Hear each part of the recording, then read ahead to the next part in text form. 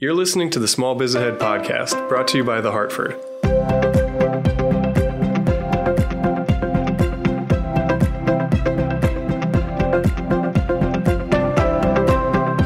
Hey everybody, this is Gene Marks, and welcome to another edition of the Hartford Small Biz Ahead podcast. This week, I'd like to talk about metrics to follow. As we're heading into, I'm recording this right now, we're at the end of November, beginning of December 2022. We're heading into 2023. There is a lot of uncertainty in the world as to how the economy is going to be in 2023. And if you're running a business, it's really, really important that you follow how the economy is going so you can make some decisions.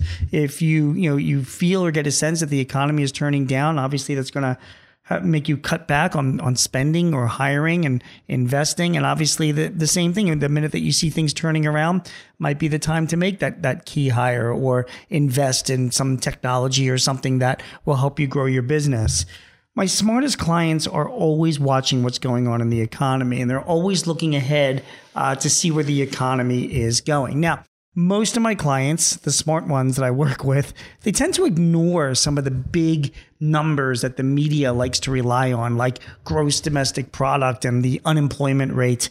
And the reason why is that a lot of these numbers come from the government. Yes, they've been subject to years of analysis, but at the same time, they're based on survey data, not necessarily real economic data or results surveys. And they tend to get revised a lot. They're estimated when they're first released, and then they get revised a number of times after that as well. And they're also kind of after the fact. So let me share with you some data points that I track every month. And I've learned this from some of my biggest clients. So here's a few. For starters, when it comes to the workforce, and you want to know, are employers hiring or not? Again, I kind of shy away from the government's numbers, and I focus on the numbers that comes from both ADP and Paychex, the two largest payroll companies in the country. ADP every month puts out what's called their National Employment Report, and Paychex every month puts out its Small Business Employment Watch. So you can Google both of those. Set an alert for yourself, maybe a Google alert from when these come out. You will find that is data that is based directly off of their payroll numbers from their customers and clients that they're serving. So when either ADP or Paychex reports that employment is going down or wages are going up or the number of people on payrolls are fluctuating in some way, that's actual data. This is not an estimate or a survey they're making. This is like coming from their systems. So again, it's the ADP National Employment Report and the Paychex Small Business Employment Watch. Google both of those. Now, there is one small business survey that I do track every month, and it comes from the National Federation of Independent Businesses. It's called the Small Business Optimism Index. So it's the NFIB, National Federation of Independent Businesses, Small Business Optimism Index. I track that every month. I get an alert when it comes out, because that way I get sort of a feeling of the sentiment of small businesses in the country. Listen, there's 30 million small businesses. We provide more than half of the country's GDP, and we employ more than half of the country's workers. It's important to know where small business sentiment is. I like the NFIB's report because they do survey thousands of their members to get their sentiment, and it kind of gives me a good barometer as to where the trends are and where the economy is going. The next thing that I like to look at is retail sales. And for that, I go to the National Retail Federation.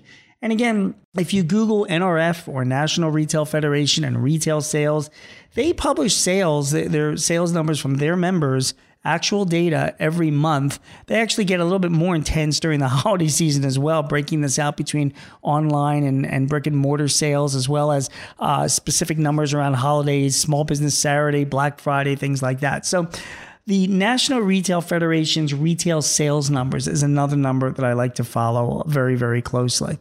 Here's another one that is you probably have never heard of, but it's something that I track and look at least once a month. It's called the Baltic Dry Index.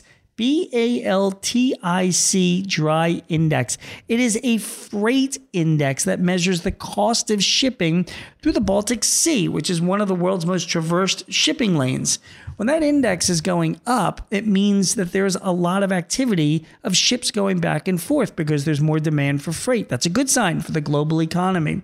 When that index is trending down, that is not such a good sign for the global economy because there's less demand, there's less traffic of ships. So if you Google Baltic Dry Index, or better yet, go to a website called Trading Economics. It's trading, TRADING, economics.com. You can find the Baltic Dry Index there. That is, they update that hourly or something. You have to look at it obviously every hour, but once a month or so gives you an idea of where the worldwide economy is going. Here's another number that I like to look. It's the TSA, the Transportation Security Administration's travelers numbers through the nation's airports. That is tracked on the TSA's website. You can get a graph of it on a great economics website called calculatedriskblog.com.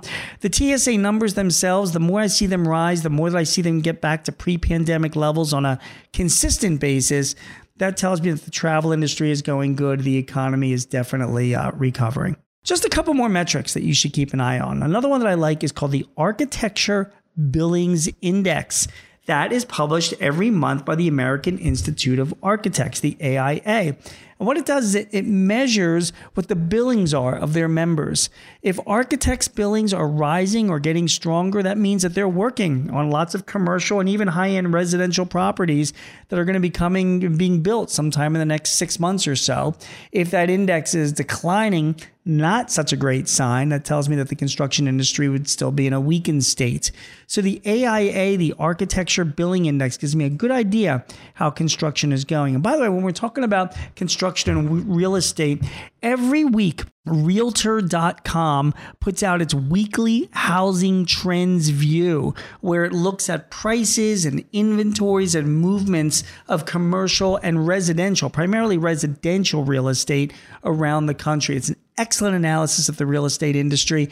And listen, guys, no matter what industry you're in, we're all affected by construction and real estate in some way. The more people that move in and out of our neighborhoods, these are things that have an impact on, as well as freelancers and contractors that rely on construction work. So Realtor.com has got a good analysis of weekly housing trends and something that's worthwhile looking at.